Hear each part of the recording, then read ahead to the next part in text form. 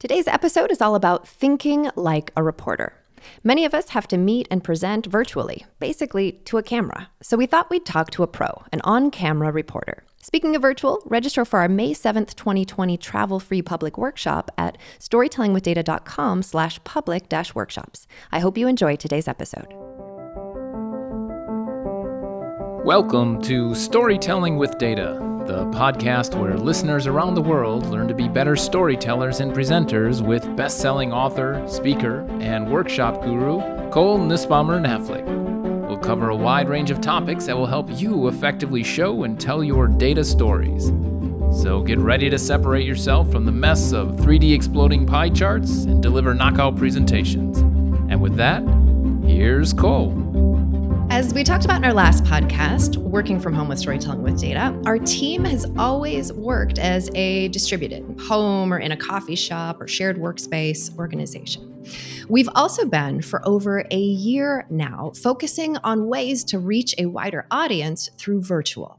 Live VC-based learning options, including webinars, live streams, and more recently, half-day virtual workshops for organizations where people who are spread out physically can come together on the screen for a shared Storytelling with Data learning experience. We'll soon have even more opportunities for individuals to learn at home and on their own, so stay tuned for that. But we're absolutely in new territory here, and our desire as a team to continually improve the way we connect with and communicate to our audience has moved online. We're now staring at a camera or a screen. Sometimes we can see people, sometimes not. Randy often says, this may feel new, but it probably looks like something else that we've seen or experienced before. And in this case, we're talking today with someone who has been doing this long before Zoom was a way to capture an audience. That's right. Today, we're actually being joined by not only the entire Storytelling with Data team via Zoom, we're also excited to be joined by Kristen Johnson, who's the Executive Director of Communications and Marketing at Wingate University in Charlotte, North Carolina. And the interesting thing is that Kristen previously worked in live news for CBS affiliates in North Carolina as a reporter, anchor, and a producer of a variety of different shows. So Kristen was that familiar face on TV talking to you, but ultimately through a camera. We're all adapting to this new environment, becoming mini reporters and anchors from our makeshift home studios. And just as we learn from each other when it comes to being better data storytellers, we can learn from those who've practiced this craft for years. And so today, let's learn to think like a reporter in how we communicate with our audiences. Kristen, welcome to the Storytelling with Data podcast. Thank you so much. Thanks for having me. It's great to have you here. And, we're recording this in the middle of April 2020, and we're in the midst of a global pandemic. So the world's in lockdown, and we're seeing things we've never thought we'd see in terms of the way we're connecting and doing business, consuming media. It's funny, last night, Cole and I were watching Netflix, the follow-up to the Tiger Kings documentary. Quality television. And it was conducted entirely via video chat, albeit it was a highly produced video chat. But we're even seeing our local news stations adopt the safer at home position as well, conducting entire news programs from reporters and anchors' spare bedrooms.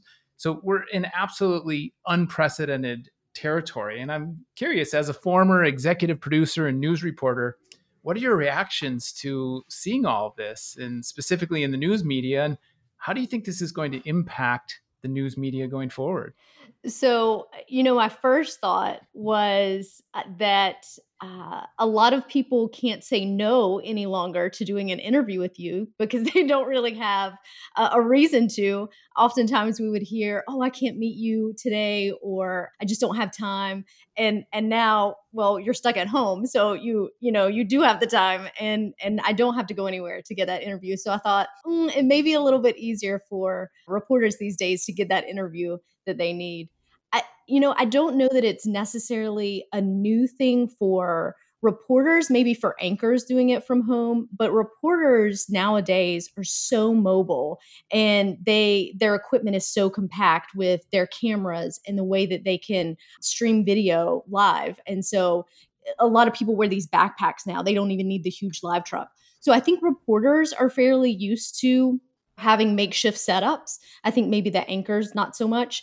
But even before the coronavirus outbreak, we were seeing reporters and broadcasts moving toward an online platform. And basically that's just because people want their news when they want it. They don't, families aren't sitting around the dinner table and then watching the 6 o'clock news like they used to anymore. And so I feel like this has sort of been a long time coming.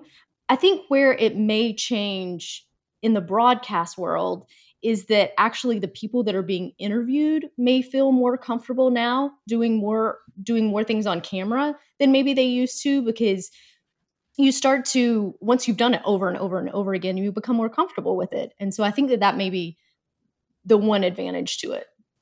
Yeah, and for those who are listening with their favorite podcast app, what you may not know is that we're actually also doing this via Zoom. So the entire team is there. We're watching, interacting. And I don't know about the rest of the team, but you can kind of just tell one of these things is not like the others in terms of all of our little squares. Kristen looks a little bit more, I don't know, like we might see her on TV, right? So it'd be great to hear a little bit about your background and your journey to getting from all the things that we talked about in the brief intro, but maybe tell us a little bit more about that. Sure. So I was a broadcast reporter for about 10 years. My first station was in West Virginia, my second station in Chattanooga, Tennessee, and then my third, Elizabeth's giving the thumbs up for West Virginia. And then my third station was here in Charlotte with WBTV. And so throughout that time, I was what they call a one-man band. So I shot my own stuff, wrote my own stuff, edited my own stuff. So I'm very used to having to set up, not having another hand there to help me. That learned a lot of tricks and tips. Can't speak. I've been out of practice to how to make shots look the best as they could. I would take a tripod stand or a light stand and put it up in front of the camera to where I was going to stand, make sure that it was in focus. And then, I would move it and jump in there to make sure that my shot wasn't blurry and all that stuff. So it's just little things that you pick up along the way. But yeah, I think that it definitely has prepared me for the job I do now with helping market the university, and also just being able to communicate well, because it is one of those things where you have to look through a camera to the people at home to be able to communicate your message. And that may not always be the easiest thing. In a camera, you're staring down, a circle more like this big. And with the webcam, it's a teeny tiny circle. And so just to remind yourself, hey, I need to look at that camera versus looking at myself, or, which is hard to do sometimes. But one of the things I even thought of, if it's hard for a person to remember, hey, look at the camera, put a photo of your favorite person that you're talking to them right above that camera. No one's going to see it. They're only seeing you. Or put up a sign that says, look here, just to remind yourself, where you're supposed to be looking. Because that is one thing I think that people find most difficult, is remembering where to look. Did you study this in school, or what prepared you for media? Yeah, so I was a broadcast journalist at Elon University. Got my feet wet there with their wonderful broadcast program. They actually had a set that they had received from a local broadcast station. And so we were able to practice just like we would if we were really there, which was awesome. And then I did 2 internships, one in Baltimore and then one in High Point, to kind of understand a little bit more about how the industry operated. And that was invaluable information that I learned there. And then made a lot of mistakes along the way, learned what not to do, and, hopefully not to get the station sued by the time that I got to Charlotte. So it was neat, though. It's definitely one of those jobs where you get to do a lot of things that you wouldn't normally get to do. I have fed honeycombs to a black bear. I have been in some crazy situations with death and destruction and storms, and you've seen the best in people and the worst in people. But it's been an awesome experience. There's many people out there who are getting used to, for the first time, doing just as you said, is like staring at this little dot. But as you think back to when you were starting, both in the school and your internship, what were some of those things you remember around like the camera and the role that plays for you? Sure. So I think that the best thing for folks to know is that you really should pay attention and take your time on setup. Whenever I would go in and do an interview, I would tell the person the setup takes the longest. The interview will be 5 to 10 minutes. The setup will take a little bit longer. So you always wanted to account for that. When I was setting up for today, normally I'm upstairs on a computer there and it's just Zoom chats with my coworkers and I'm not worried about so much about the setup. But when I moved it downstairs, it probably took me a good 30 minutes just to figure out where did I want to have the laptop, So, I mean, definitely allow yourself to have time. And Kristen, what are you thinking about as you're making some of those decisions? So, right, if we take where do you put your laptop, what sort of factors are you taking into account? Yeah, so that's a very good question. A lot of things. So first, I think I start with just the position. So you don't want to have too much headroom. You don't want to have too much room to one side or the other. You want to be, in this instance, and I always say there's always exceptions to the rule, but you want to be in the middle and so that you're able to look at the camera pretty much straight on. And you want to have the laptop high enough that you are looking straight on versus if it's up like this or down too much, you want to make sure it's pretty much eye level.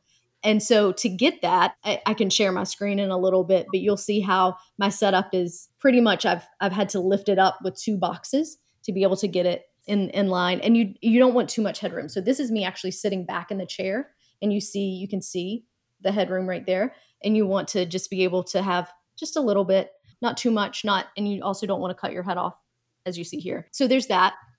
And then I think with lighting is huge. So I can't speak highly enough of ring lights.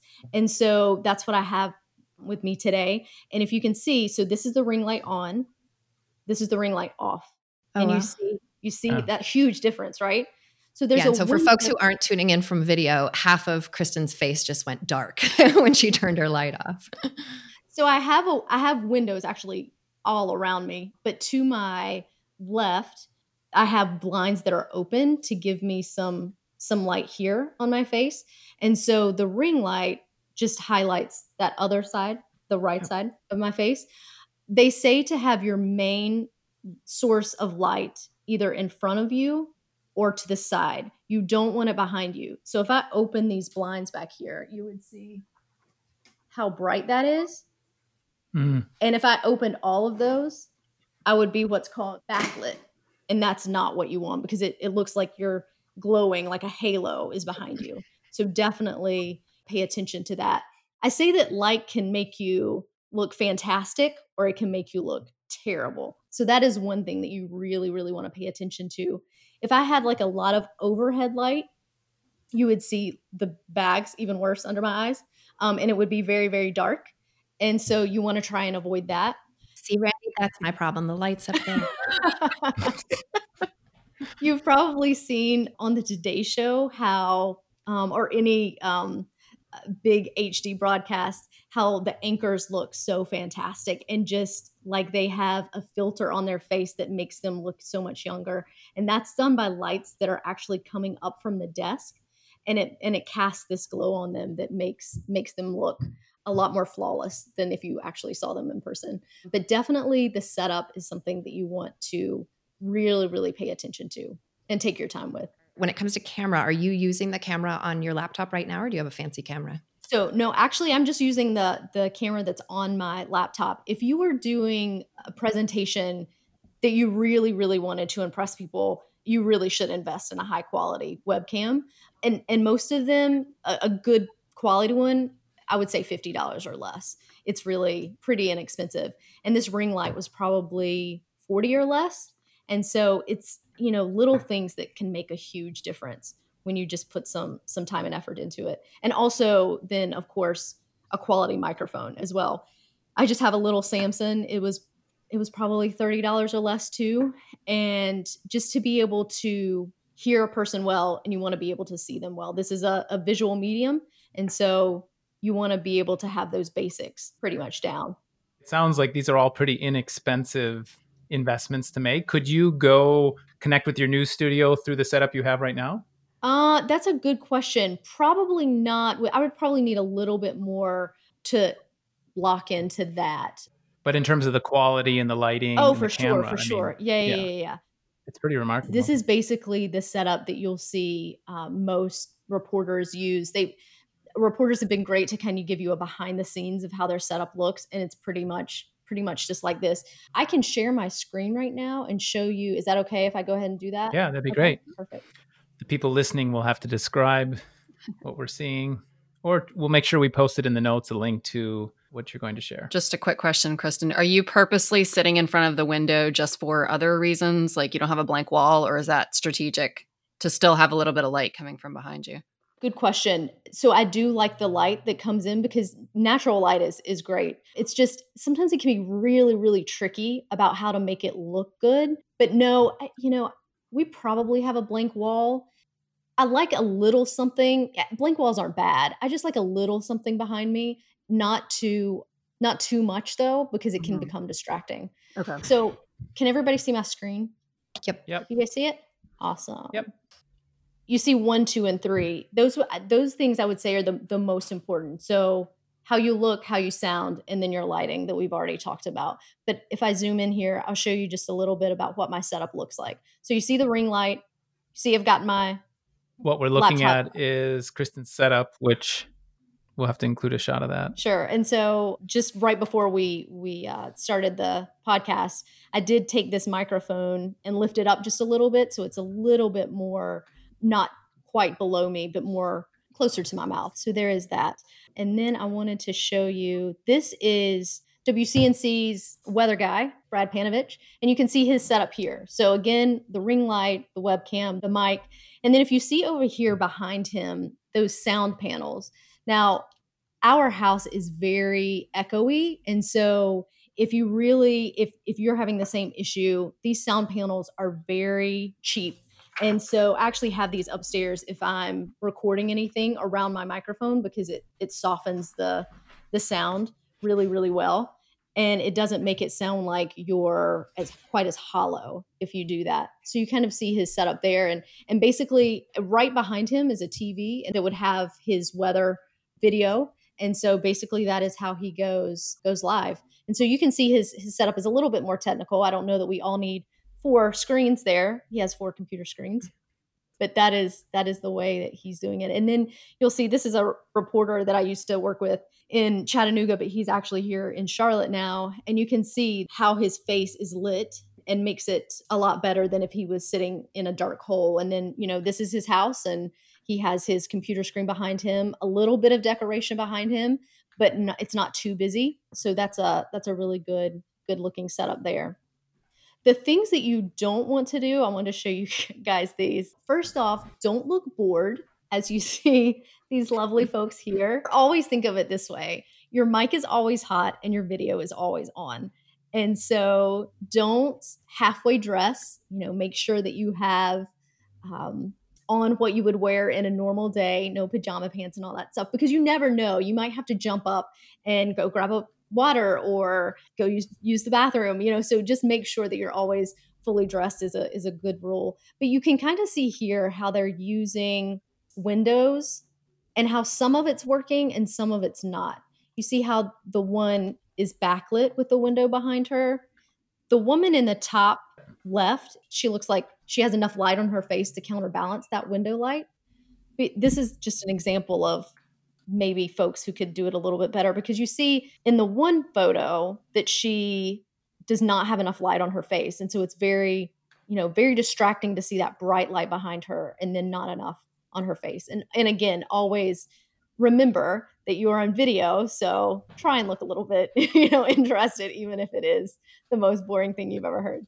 We have some more, what I would like to term as maybe bad examples, just how busy it is behind these folks. I'm not a huge fan of the Zoom backgrounds that they have, because I think those can be distracting as well, where you're in outer space or, just like in different environments at the beach or whatever, even though you may want to be there. I think those come across as distracting. So if you can find more of a solid background with just a little bit behind you, I feel like works so much better. And then lastly, We got one. These are my coworkers. This is just our general meetings that we have once a week. And I would love to point out here the ceiling shots.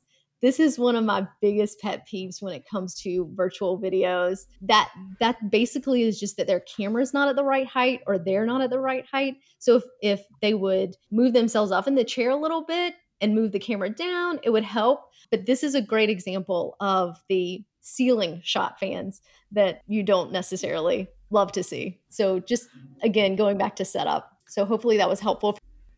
That was great. One of the things that stood out the most was probably around the lighting and the importance. That seems to be like one of the mistakes people make.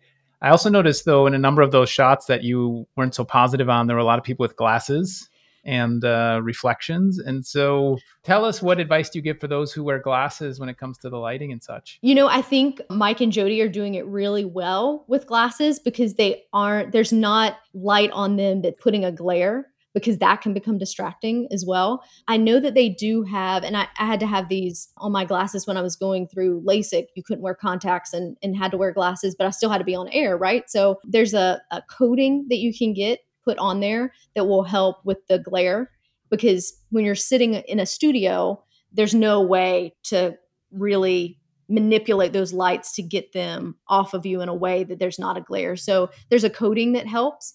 Then I would also, just as a reminder, not to wear any jewelry that could be reflective with a light that would reflect up into your glasses. It also, some of this stuff depends on like the time of day, if you're close to a window. So maybe don't be near a window if it's sundown, I guess would probably be the worst time, when the sun's coming in and really making a glare. Maybe find an alternate place to work. One thing I'm noticing, Kristen, just as I watch us on Zoom and watch some of us talk, and we're like moving all around in the frame, and you are almost perfectly still. Every once in a while we see your hands, but not much movement.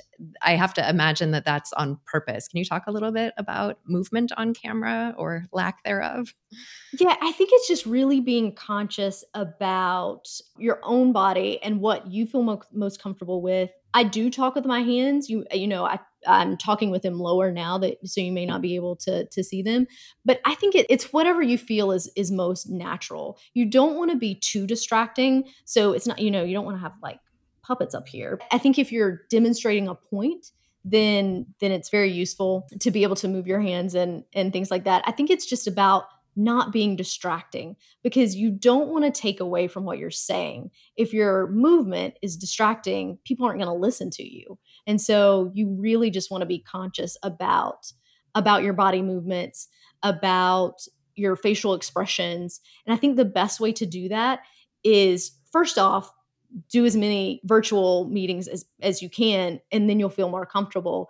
But to really be conscious about your facial expressions, get in front of a mirror and just talk to yourself so that you see, oh, I really thought I was being just expressive or joyful there, but I come across looking like I'm mad. And how can I fix that?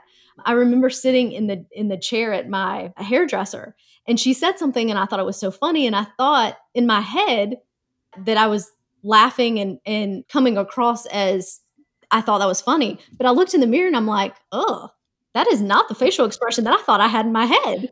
And so I think it's just, really being comfortable with yourself to look in the mirror and see what kind of facial expressions you have or what you want to get across. You'll hear often that actors have to be like over the top.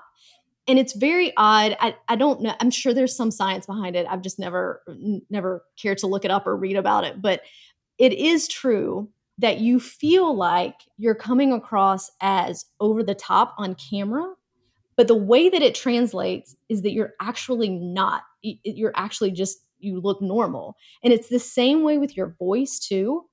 You can feel like, wow, I really put a lot of inflection into that, or that was just way over the top. But then when you listen to it back, you're like, oh, no, that just sounded normal.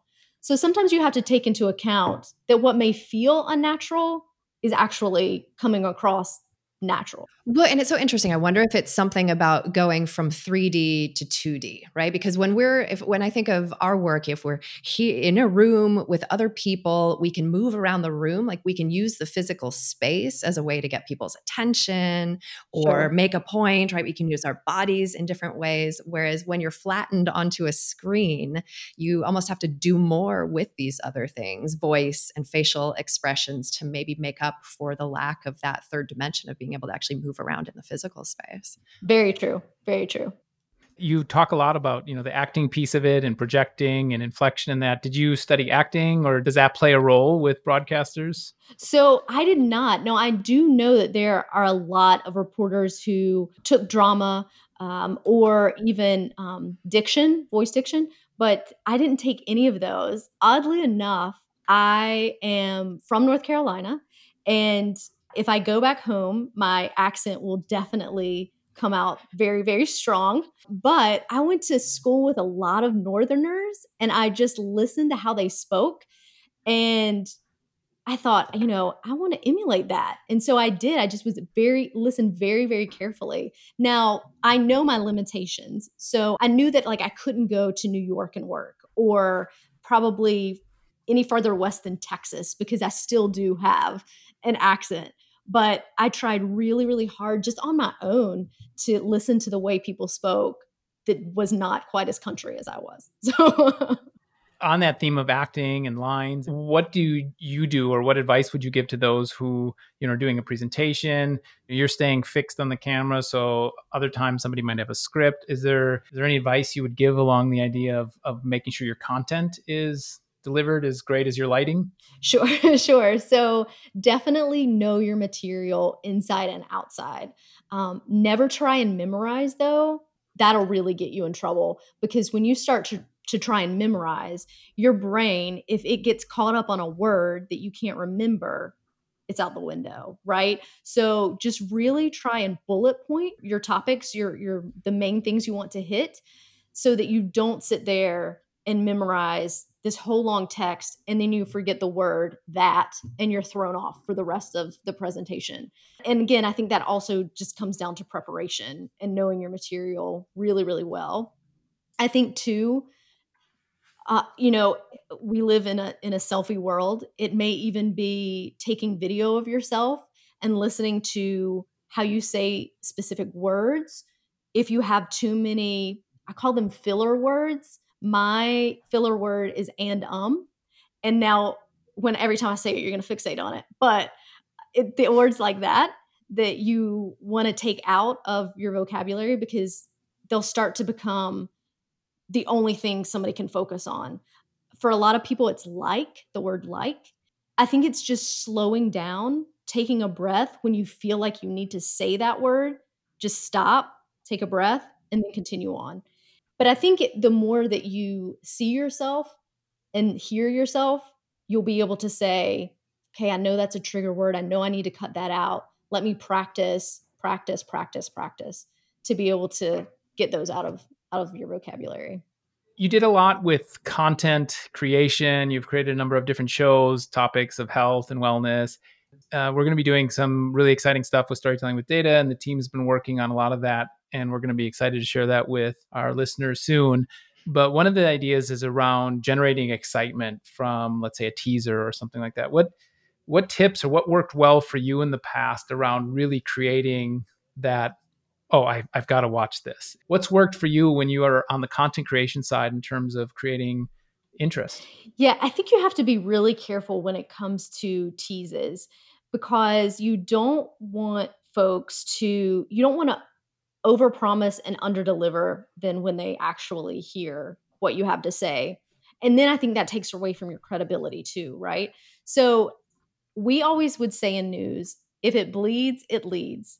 And that's terrible, but it's true, because the more crazy the story, or, if someone died, that people wanted to hear more about that than there was a bunny rabbit that hopped across the yard, right? So I think it's really just trying to figure out what interests you. When you hear that, what sticks out to you and you think, I think other people need to know that.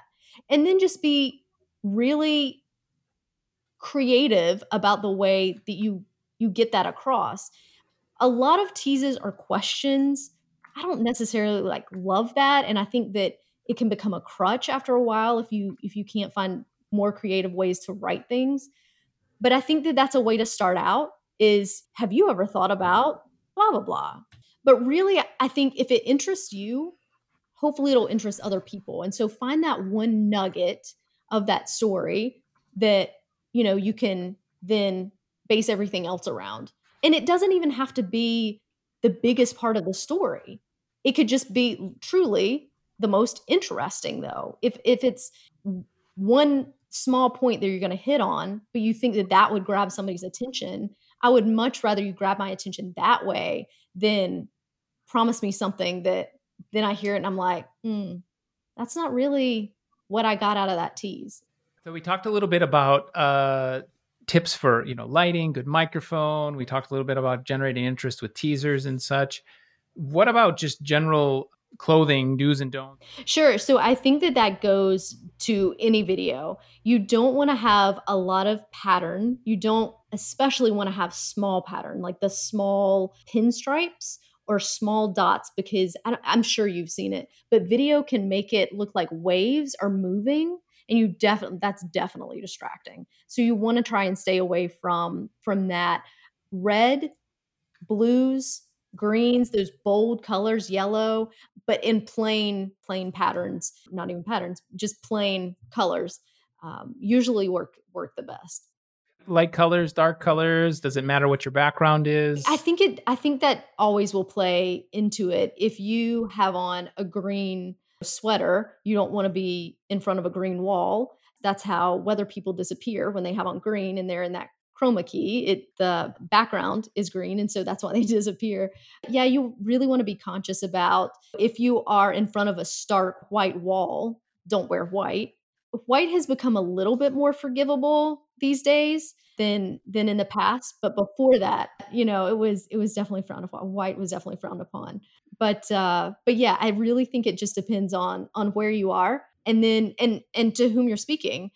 The main point I would say about clothing is just trying to keep it simple. You don't want a distracting, necklace or dangly earrings. Kristen, what about makeup for camera? Sure. So again, you could have some really not so great makeup or even really light makeup on.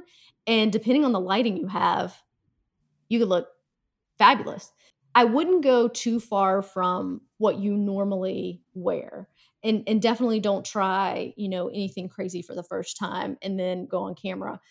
For me, I know this isn't sponsored, but I love MAC makeup because they have this, and I don't know if you can see it very well, but it's Studio Fix. And so it is meant for high quality HD cameras.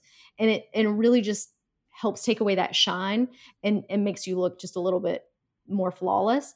I do put on makeup when I'm going on camera just a little bit heavier than my everyday normal makeup, because the lights can blow you out a little bit. And so the blush that you put on is not going to look like you have any on if your lights are too bright. And so like with my blush, I added more than I normally would. Like if you saw me out and about, you'd be like, wow, she is made up.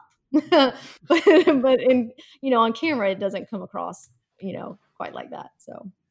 And what about for Mike and I? Because we're getting jealous of all this talk. Yeah. So the same thing. MAC has great makeup for men and women, and really men. The most I see them usually put on is just a powder, and basically that's to take away shine, so that if you do have a light on you, you're not too shiny in the forehead. If you don't have hair, you're not too shiny on the top of your head, and really that's suffices. So. And that's really, again, I think it's personal preference too. If you feel more comfortable without it, then just make sure you have some good lighting and you're good to go, I'm interested in the cadence that you use, because we're used to going from being in front of a live audience where you sort of read off, you use the space, you want to move around and connect to people, and you like can sort of mirror what you're getting back from them, so that your cadence can kind of go along with what the audience is giving you. But we really don't know what our audience is giving us at this point. So I don't know if you developed for yourself a more neutral cadence, or if it's a part of you that you think works well for as many audiences as possible, or if there's something that you would advise working towards when, like you already mentioned this earlier, is that there's sort of a heightened normalcy to the way that you speak on camera, because the way it reads on camera is a little flatter. Mhm. Like when you think it's big, it's actually medium. And when you think it's medium, it's actually small. Yeah. So I guess I'm trying to get at, like, when you are presenting on camera, how much of it do you feel is more neutral, camera neutral, and how much of it like has your personality infused into it? That's a really good question. So I definitely think it is my personality heightened for sure. I think that it honestly depends on the story that I'm telling as to the way I'm delivering it. Because if it is a sad, somber story, it is going to come across totally different than if I'm out covering a parade or something like that. So so so that's how I tailor mine. Now I know that for you guys, like oftentimes, the story may be similar, right? Yeah, I imagine so. I mean, it might be slightly different audience at different points in time, but the content is not as varied as, a tragedy and a parade.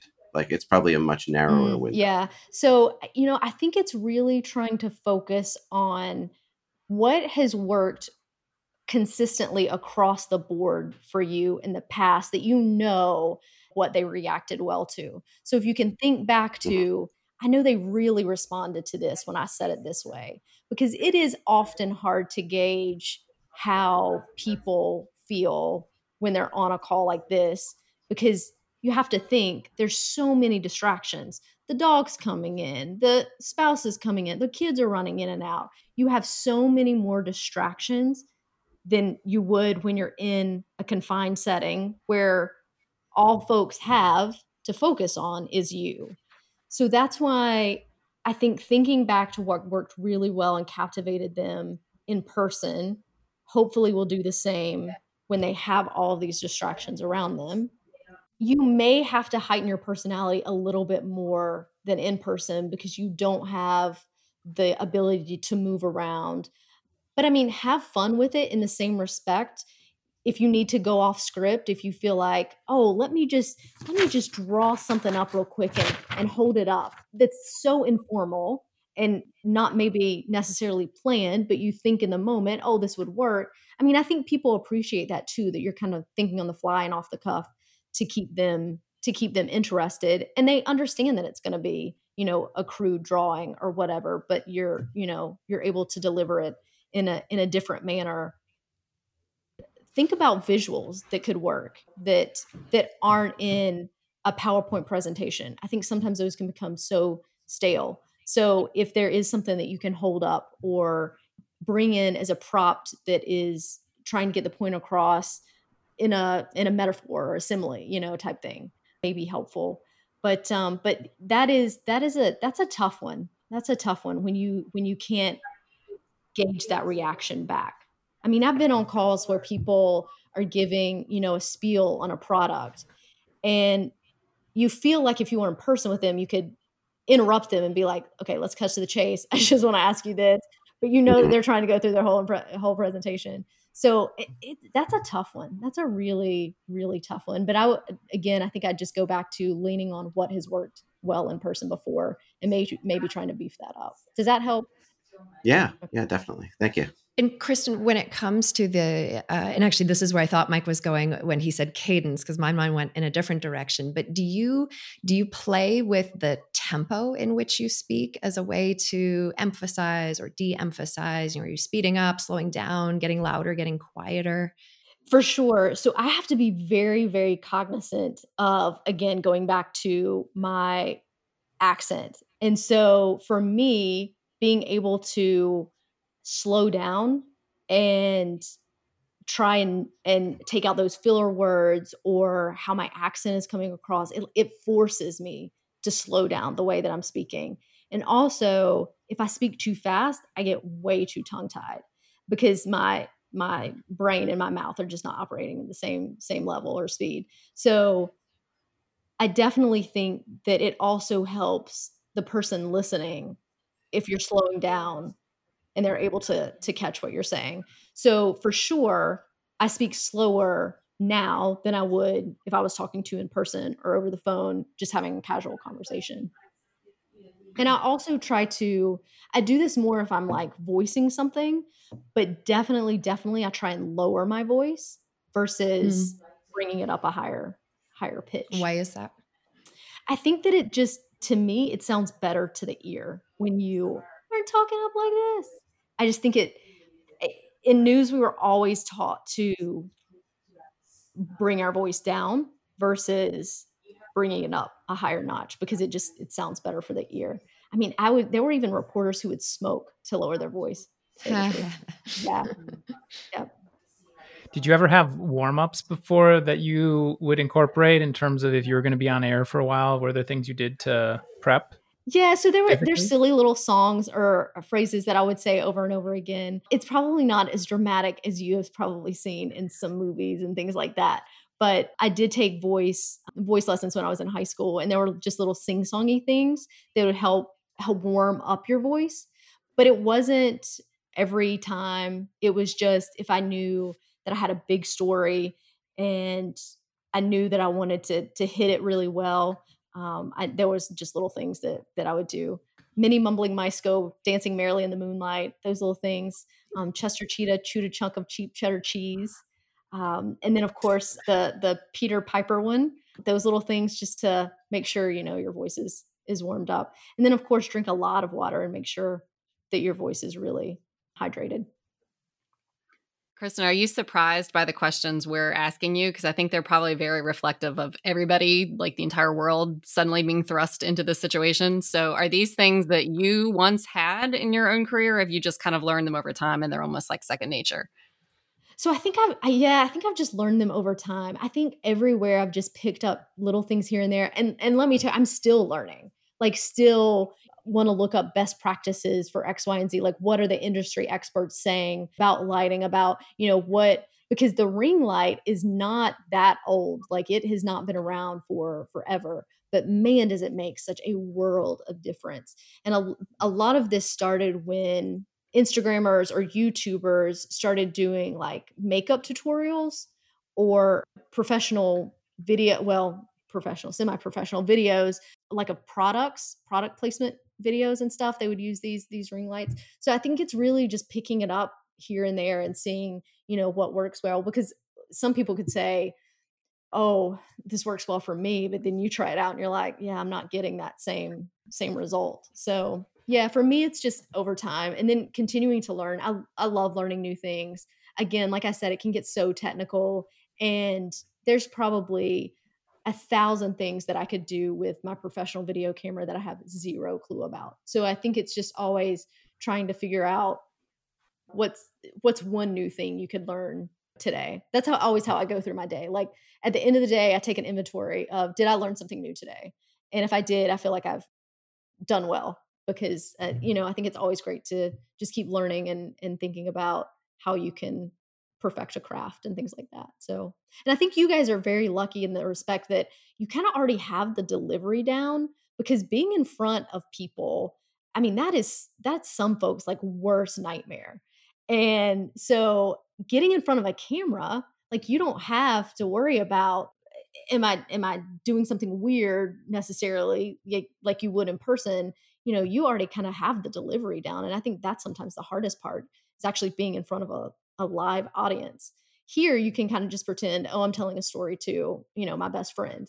And that's normally how I think about it. Just, I'm just talking to a best friend. And I was even more lucky when I was in news because you don't see anybody looking back at you, so you could pretend it's anybody out there that you're talking to. Here, it's a little different because you do have people looking back at you. But yeah, I think that the experience you guys have like in the field is invaluable to translating over to this. And I think you have an edge up because of that.